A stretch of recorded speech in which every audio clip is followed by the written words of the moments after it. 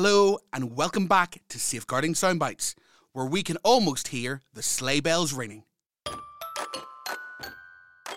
That's right, it's officially December.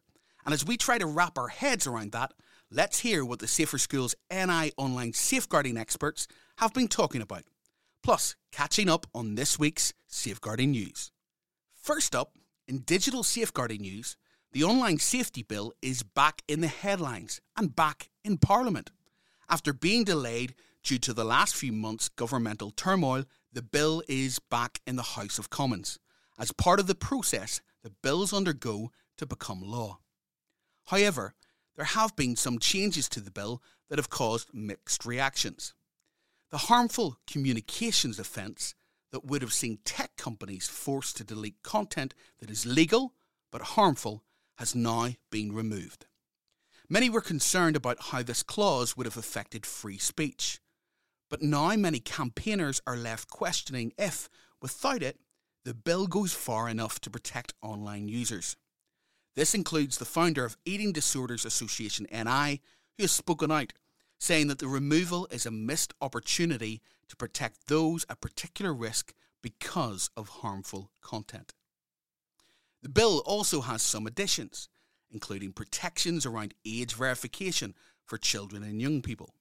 Tech companies may now have to explain how they are verifying the age of their users and be required to publish risk assessments for children. The bill also aims to reduce or prevent damage and harm to people of all ages when using the internet. It's intended to become law in the UK before next summer.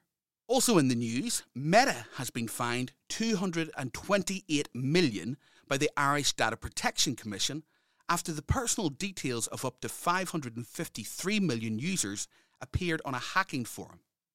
Meta was found to be in breach of data protection rules and of leaving users at risk of scams, phishing, spam, and a loss of control of their personal information. Meta was ordered to take actions to bring their processing into compliance. The social media platform also faces fines of just under $350 million for breaches relating to how they handle children's data. Meta are appealing against this in court. TikTok have come under criticism for the inaccuracy of mental health advice on the platform and how toxic diet culture is encouraged. Research from the University of Vermont found that the most popular videos on the platform glorify weight loss, and that content related to food, nutrition, and weight reinforces diet culture amongst teenagers and young people. Meanwhile, research from company PlushCare found that young people are utilising TikTok as a search engine, including for seeking out mental health care advice. The company also found that 84% of mental health advice on TikTok is misleading. As more and more young people use social media as part of their daily life, there has been growing concern over the links between social media, eating disorders, and mental health. For example, influencers pushing diet products, the use of filters creating unrealistic body expectations, and misinformation on mental health. This can all have a profoundly negative impact on young people.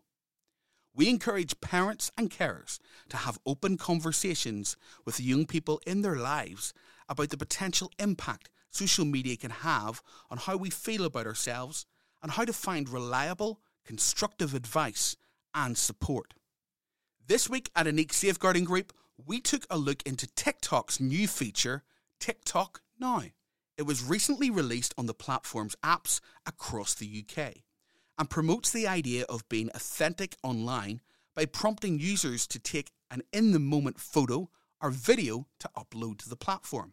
It's been compared to the popular app BeReal that also gives users a limited time frame to upload a photo at a random time of the day.